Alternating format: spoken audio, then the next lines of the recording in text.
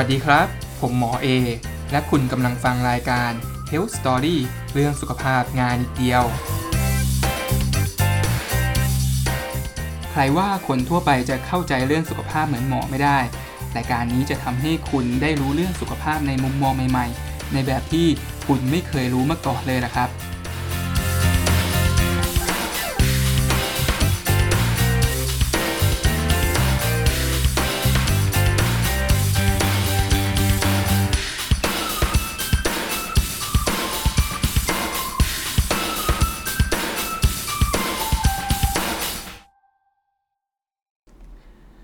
มะเร็งคือโรคแห่งฝันร้ายสำหรับทุกๆคนมะเร็งคือโรคที่ทำให้คนไทยต้องเสียชีวิตมากที่สุดจากความเดิมตอนที่แล้วนะครับหมอได้เล่าถึงต้นกำเนิดของเหล่ามะเร็งไปแล้วถ้าใครไม่ได้ฟัง EP 2เนี่ยให้ไปฟังกันก่อนด้วยนะครับตอนนี้หมอขอสรุปสั้นๆให้ฟังอีกครั้งเพื่อฟื้นความทรงจำก็แล้วกันนะครับก้อนมะเร็งก็เกิดจากเซลล์เดียวนี่แหละที่มันโดนปัจจัยเสี่ยงบางอย่างซ้ำแล้วซ้ำเล่าเป็นระยะเวลานานหลายปีหรือหลาย10ปีนะครับจนทำให้ยีนที่ควบคุมการแบ่งตัวของเซลล์เนี่ยมันเสียหายแล้วก็กลายพันธุ์ไปทำให้เซลล์นั้นๆไม่มีโปรแกรมอะไรไปคอยควบคุมการแบ่งตัวของเซลล์อีกต่อไปจนเซลล์นั้นๆเนี่ยแบ่งตัวจนสร้างอาณานิคมในร่างกายของพวกเราและสุดท้ายก็จะกลายเป็นก้อนมะเร็งนั่นเองสำหรับตอนนี้นะครับหมอจะมาเล่าให้ฟังว่าคุณจะสามารถป้องกันเหตุการณ์เหล่านี้ได้อย่างไรเมื่อพูดถึงปัจจัยเสี่ยงของโรคมะเร็งต่างๆหรือปัจจัยเสี่ยงที่ทำให้ยีนมันกลายพันธุ์นะครับเราก็ต้องพบว่าโอ้โหมันมีปัจจัยเสี่ยงต่างๆเยอะแบบมากๆเลยนะครับเรียกว่าอะไรที่อยู่ในชีวิตประจำวันของพวกเราเนี่ยมันก็อาจจะเป็นปัจจัยเสี่ยงโรคมะเร็งได้แทบทั้งหมดเลยนะครับไม่มากก็น้อยแหละแต่ยังไงก็ตามนะครับมันก็ยังมีปัจจัยเสี่ยงตัวเป้งๆอยู่ด้วยนะครับซึ่งเป็นปัจจัยเสี่ยงที่เราจำเป็นจะต้องหลีกเลี่ยงมันให้ได้มากที่สุดนะครับเอาล่ะครับเพื่อไม่ให้เสียเวลามาดูกันเลยดีกว่ามีปัจจัยเสี่ยงตัวเป้งๆอยู่ทั้งหมด7อย่างนะครับที่หมออยากจะเล่าให้ฟังมาที่อันดับ1ก่อนเลยครับสำหรับอันดับ1นี้เนี่ยถือว่าเป็นราชาของก้อนมะเร็งอย่างแท้จริงเลยนะครับหมอให้คุณทายสัก5วินาทีครับ5 4 3 2 1คำตอบก็คือบุหรี่นั่นเองครับถือว่าเป็นปัจจัยเสี่ยงอันดับแรกที่ไม่พูดถึงไม่ได้เลยนะครับเพราะว่าบุหรี่เนี่ยถูกยกย่องจากทุกสถาบันทั่วโลกให้มันเป็นปัจจัยเสี่ยงอันดับ1ตลอดกาลของโรคมะเร็งเลยนะครับซึ่งคุณก็คงรู้อยู่แล้วใช่ไหมล่ะครับว่าบุหรี่มันทำให้เกิดมะเร็งปอดได้นะครับแต่นั่นก็เป็นแค่ส่วนหนึ่งที่คุณรู้เท่านั้นเองนะครับคุณรู้ไหมล่ะครับว่าไอ้บุหรี่ที่คุณสูบอยู่เนี่ยมันสามารถแพร่ผ่านปอดเข้าสู่กระแสเลือดแล้วก็สามารถทำให้เกิดก้อนมะเร็งได้แทบทั่วทั้งร่างกายเลยนะครับแล้วถามว่าทั่วทั้งร่างกายขนาดไหนนะครับก็ไล่ตั้งแต่หัวจดเท้าเลยละครับมะเร็งช่องปากกล่องเสียงตับอ่อนลำไส้กระเพาะปัสสาวะไตเม็ดเลือดขาวเป็นต้นนะครับดังนั้นเนี่ยจึงไม่มีปัจจัยเสี่ยงไหนอีกแล้วนะครับที่จะร้ายกาจไปเท่ากับบุหรี่แต่ก็อย่างที่คุณเห็นแล้วครับถามว่าคนกลัวกันไหมก็ต้องตอบว่าไม่กลัวกันเลยนะครับดูกันทั้งบ้านทั้งเมืองเลยนะครับแต่ว่าก็ไม่เพียงแค่เฉพาะผู้สูบเท่านั้นนะครับคนรอบข้างที่ได้รับควันบุหรี่มือ2เข้าไปเนี่ยก็มีความเสี่ยงเพิ่มขึ้นเช่นกันครับเอาล่ะครับมาดูอันดับถัดไปอันดับที่2นั่นก็คือสิ่งแวดล้อมครับ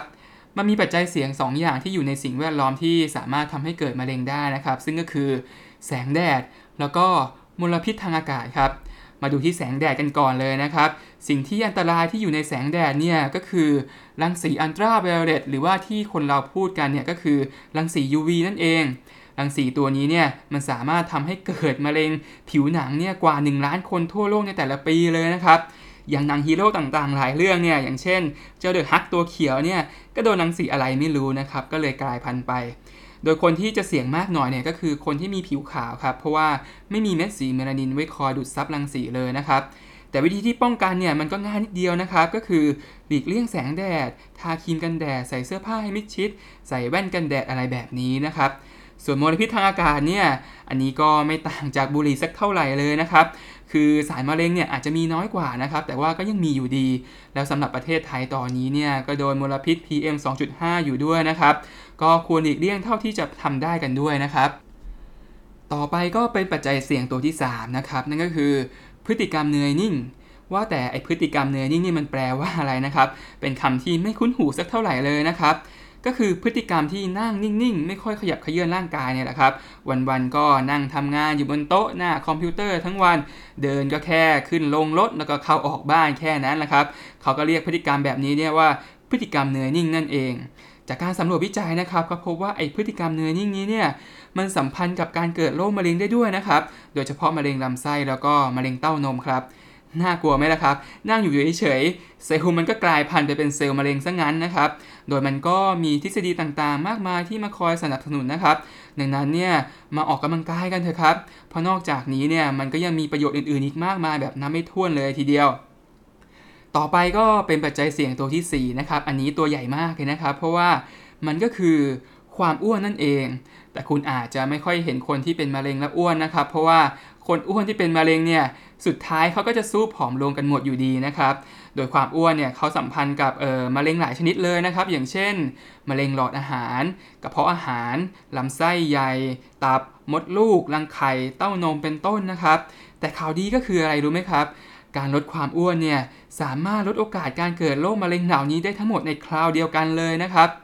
เอาละครับต่อไปก็เป็นปัจจัยเสี่ยงตัวที่5อันนี้คนชอบดื่มกันนะครับนั่นก็คือเครื่องดื่มแอลกอฮอล์นั่นเองแอลกอฮอล์เนี่ยไม่ว่าจะอยู่ในรูปของเครื่องดื่มอะไรนะครับไม่ว่าจะเป็นเหล้าเบียร์ไวน์อะไรต่างๆนานานะครับก็มีความสัมพันธ์ต่อการเกิดโรคมะเร็งได้ทั้งนั้นเลยนะครับอย่างเช่นมะเร็งเต้านมมะเร็งหลอดอาหารกระเพาะอาหารมะเร็งตับเป็นต้นนะครับโดยอันที่จริงเนี่ยเขาบอกว่าไม่ว่าคุณจะกินแอลกอฮอล์เท่าไหร่เนี่ยก็เพิ่มความเสี่ยงโรคมะเร็งได้เหมือนกันนะครับแค่ว่าเพิ่มมากหรือเพิ่มน้อยเท่านั้นเองแต่ยังไงก็ตามนะครับหมอก็ว่าในสังคมยุคนี้เนี่ยจะขาดแอลกอฮอล์ไปมันก็เป็นเรื่องยากใช่ไหมล่ะครับดังนั้นเนี่ยก็ดื่มเป็นครั้งเป็นคราวไปแล้วกันนะครับก็อย่าบ่อยเกินไปและแนะนำว่าไม่ควรดื่มเกิน 1-2 ดริงก์ต่อวันนะครับจะส่งผลต่อสุขภาพโดยรวมน้อยที่สุดครับเอาล่ะครับอันดับถัดไปก็เป็นอันดับรองสุดท้ายแล้วนะครับก็คือการติดเชื้อไวรัสเรื้อรังนะครับโดยเฉพาะอย่างยิ่งเนี่ยไวรัสตับอักเสบ B C ไวรัส HIV แล้วก็ไวรัส HPV นะครับ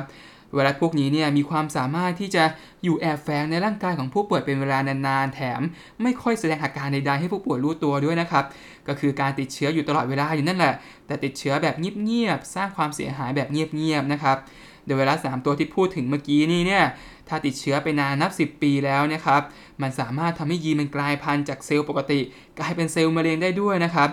อย่างไวรัสตับอักเสบเนี่ยก็สามารถทำให้เกิดมะเร็งตับได้ไวรัส HPV ก็สามารถทำให้เกิดมะเร็งปากมดลูกได้ส่วนไวรัส HIV เนี่ยอันนี้สามารถทำให้เกิดโรคมะเร็งได้หลายอย่างเลยนะครับเพราะว่ามันสามารถเข้าไปทำให้ระบบภูมิต้านทานของพวกเราเนี่ยปั่นป่วนแบบสุดๆเลยนะครับไวรัสทั้งหมดเหล่านี้เนี่ยก็ต้องบอกว่าติดต่อผ่านทางเลือดแล้วก็ผ่านทางการมีเพศสัมพันธ์ที่ไม่ได้ป้องกันเป็นหลักนะครับเรื่องไวรัสเหล่านี้เนี่ยหมอจะมาพูดอีกครั้งแน่นอนครับในตอนถัดๆไปนะครับเกี่ยวกับเรื่องมะเร็งตับแล้วก็มะเร็งปากมดลูกครับเอาล่ะครับก็ปัจจัยเสี่ยงสุดท้ายแล้วนะครับอันดับที่7มันก็คืออาหารนั่นเอง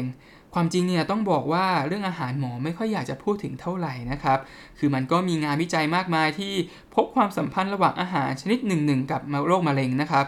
แต่ว่าส่วนใหญ่แล้วเนี่ยการวิจัยเรื่องพวกนี้มันทำได้ค่อนข้างยากจริงๆเพราะว่าอะไรก็เพราะว่าอาหารที่เรากินกันอยู่ทุกวันนี้เนี่ยมันมีความหลากหลายมากๆเลยนะครับจนทำให้ไม่สามารถบอกได้จริงๆว่าไอ้โรคมะเร็งอันนี้เนี่ยมันเกิดจากอาหารอะไรกันแน่นะครับดังนั้นเนี่ยการศึกษาส่วนใหญ่ก็เลยเป็นการศึกษาในสัตว์ซึ่งสามารถป้อนอาหารชิ้นนั้นใส่ปากเป็นระยะเวลานานๆติดต่อกันได้นะครับแต่เอาล่ะครับมันก็มีอาหารที่ถูกหยิบยกขึ้นมาพูดอยู่บ่อยๆเหมือนกันนะครับแล้วก็มีหลักฐานสนับสนุนมากพอสมควรอย่างเช่นเนื้อสัตว์พวกเนื้อแดงจากหมูเนื้อวัวหรือว่าสัตว์บกต่างๆนะครับมีงานวิจัยหลายชิ้นเลยที่พบว่ามันมีความสัมพันธ์ต่อการเกิดมะเร็งลำไส้ด้วยนะครับหรือว่าพวกเนื้อสัตว์ต่างๆอะไรก็ได้ที่ผ่านความร้อนสูงๆมากๆอย่างเช่นการย่างการทอดอะไรแบบนี้นะครับก็สามารถทำให้เกิดสารก่อมะเร็งได้เป็นต้นนะครับก็ละครับก็7ปัจจัยเสี่ยงที่หมอพูดไปนี้เนี่ยก็คือปัจจัยเสี่ยงที่คุณควรจะหลีกเลี่ยงให้ได้มากที่สุดนะครับเป็นปัจจัยเสี่ยงตัวเป้งๆเลยแต่ก็ต้องบอกว่ายังมีปัจจัยเสี่ยงเล็กๆน้อยๆอื่นๆอีกมากมายเลยนะครับซึ่งก็เป็นปัจจัยเสี่ยงเฉพาะกลุ่มหมอขอไม่กล่าวถึงแล้วกันนะครับแต่ก็อย่างที่บอกไปตอนที่แล้วนะครับคุณไม่ได้จำเป็นที่จะต้องหลีกเลี่ยงปัจจัยเสี่ยงเหล่านี้ให้ได้ตลอดเวลาไม่ได้ต้องเคร่งเครียดอะไรขนาดนั้นนะครับเพราะว่าการโดนปัจจัยเสี่ยงไม่ได้แปลว่าจะสามารถทำให้เกิดยีนกลายพันธุ์แล้วก็กลายเป็นโรคมะเร็งได้ทันทีนะครับผ เพราะว่ายีนมันสามารถซ่อมแซมตัวเองได้การกลายพันธุ์ของยีนเนี่ยจนเกิดโรคมะเร็งเนี่ยจะเกิดขึ้นได้ก็ต่อเมื่อคุณได้รับปัจจัยเสี่ยงซ้ำแล้วซ้ำเล่าเป็นระยะเวลานานหลายปีจนยีนมันเริ่มซ่อมแซมตัวเองไม่ไหวแล้วครับแต่ก็นะครับจะเกิดง่ายเกิดยากมะเร็งมันก็ยังเป็นโรคที่ทำให้คนทั่วโลกเสียชีวิตมากที่สุดอยู่ดีดังนั้นเนี่ยอย่าไปคิดว่ามันเกิดยากนะครับที่หมออยากจะบอกเนี่ยก็คือมะเร็งมันไม่ได้เกิดขึ้นได้ง่ายๆแต่ว่ามันก็ไม่ได้เกิดขึ้นยากด้วยเช่นกันมีคำกล่าวว่ากรุงโรมไม่ได้สร้างเสร็จภายในวันเดียวเช่นเดียวกันครับมะเร็งก็ไม่ได้สร้างเสร็จภายในวันเดียวเหมือนกันดังนั้นเนี่ยใครที่ไม่เคยคิดที่จะดูแลสุขภาพของตัวเองเลยเนี่ยมะเร็งก็อาจจะสร้างตัวเองเสร็จได้ในสักวันหนึ่งดังนั้นเนี่ยเมื่อคุณฟังพอดแคสต์ตอนนี้จบแล้วเนี่ยก็กลับไปวางแผนเพื่อป้องกันปัจจัยเสี่ยงต่างๆเหล่านี้ด้วยนะครับ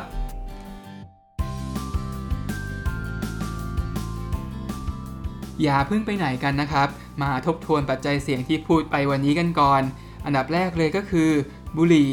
อันนี้เนี่ยอันตรายที่สุดในโลกเลยนะครับไม่มีปัจจัยเสี่ยงโรคมะเร็งใดๆที่จะรุนแรงเท่ากับบุหรี่อีกแล้วดังนั้นเนี่ยมาหยุดสูบบุหรี่กันเถอะครับอันดับที่2ก็คือแสงแดดแล้วก็มลพิษต่างๆนะครับควรหลีกเลี่ยงให้ได้มากที่สุดอย่างเช่นทาครีมกันแดดใส่แว่นกันแดดใส่ผ้าปิดปากใส่เสื้อผ้าให้มิดชิดเป็นต้นนะครับอันดับที่3ก็คือพฤติกรรมเหนื่อยนิ่งยิ่งอยู่นิ่งมากเท่าไหร่ก็ยิ่งทำให้เกิดมะเร็งง่ายขึ้นเท่านั้นนะครับดังนั้นเนี่ยมาออกกำลังกายกันเถอะครับการออกกำลังกายที่ดีก็คือการเคลื่อนไหวร่างกายอย่างน้อยต่อเนื่องอย่างน้อย30นาทีนะครับแล้วก็ควรทำให้ได้อย่างน้อย5วันต่อสัปดาห์ด้วยนะครับอันดับที่4ก็คือความอ้วนยิ่งอ้วนมากเท่าไหร่ก็ยิ่งเกิดโรคต่างๆมากขึ้นเท่านั้นนะครับไม่ว่าจะเป็นโรคความดันเบาหวานไขมันหัวใจไตตับแล้วก็รวมถึงโรคมะเร็งด้วยนะครับดังนั้นเนี่ยมาเลิกอ้วนกันเถอะครับอันดับที่5ก็คือเครื่องดื่มแอลกอฮอล์ครับอันนี้เนี่ยหมอขอแนะนำว่าดื่มสังสรรค์ตามโอกาสได้นะครับแต่ว่าก็ดื่มให้พอเหมาะพอควรอย่าดื่มมากเกินไปก็แล้วกันครับอันดับที่6ก็คือการติดเชื้อไวรัสเรื้อรังต่างๆครับอย่างเช่นไวรัสตับอักเสบไวรัส HIV ไวรัส HPV นะครับโดยรวมแล้วเนี่ยไวรัสพวกนี้ติดต่อผ่านทางเลือดเช่นการใช้เข็มร่วมกันแล้วก็การมีเพศสัมพันธ์โดยไม่ได้ป้องกันนะครับอันดับที่7สุดท้ายแล้วนะครับก็คืออาหารการกินเนื้อสัตว์ที่มีสีแดงอย่างเช่นเนื้อหมูเนื้อวัวสัตว์บกต่างๆหรือว่าเนื้อสัตว์ที่ผ่านความร้อนสูงๆจนไหม้เกรียมบ่อยๆนะครับสามารถทำให้เกิดโรคมะเร็งลำไส้ได้ด้วยนะครับควรกินผักผลไม้ธัญพืชเพื่อให้ลำไส้ได้พักผ่อนบ้างด้วยนะครับปัจจัยเสี่ยงเหล่านี้เราไม่ได้จำเป็นจะต้องหลีกเลี่ยงให้ได้ 100% นะครับหมอคิดว่าสัก 50% ก็ถือว่าใช้ได้แล้วล่ะครับเพราะว่าคุณสามารถเจอปัจจัยเสี่ยงได้แต่ว่าคุณก็ต้องมีเวลาให้ร่างกายได้ฟื้นฟูซ่อมแซมด้วยเช่นกันเอาล่ะครับสำหรับตอนต่อไปหมอจะมาเล่าให้คุณฟังว่าโรคมะเร็งเนี่ยเขารักษากันอย่างไรหลายๆคนอาจรู้จักการฉายแสงการให้ยาคีโมนะครับแต่ว่าคุณคงยังไม่รู้ถึงหลักการของพวกมันอย่างแน่นอนดังนั้นเนี่ยอย่าลืมติดตามตอนต่อไปกันด้วยนะครับ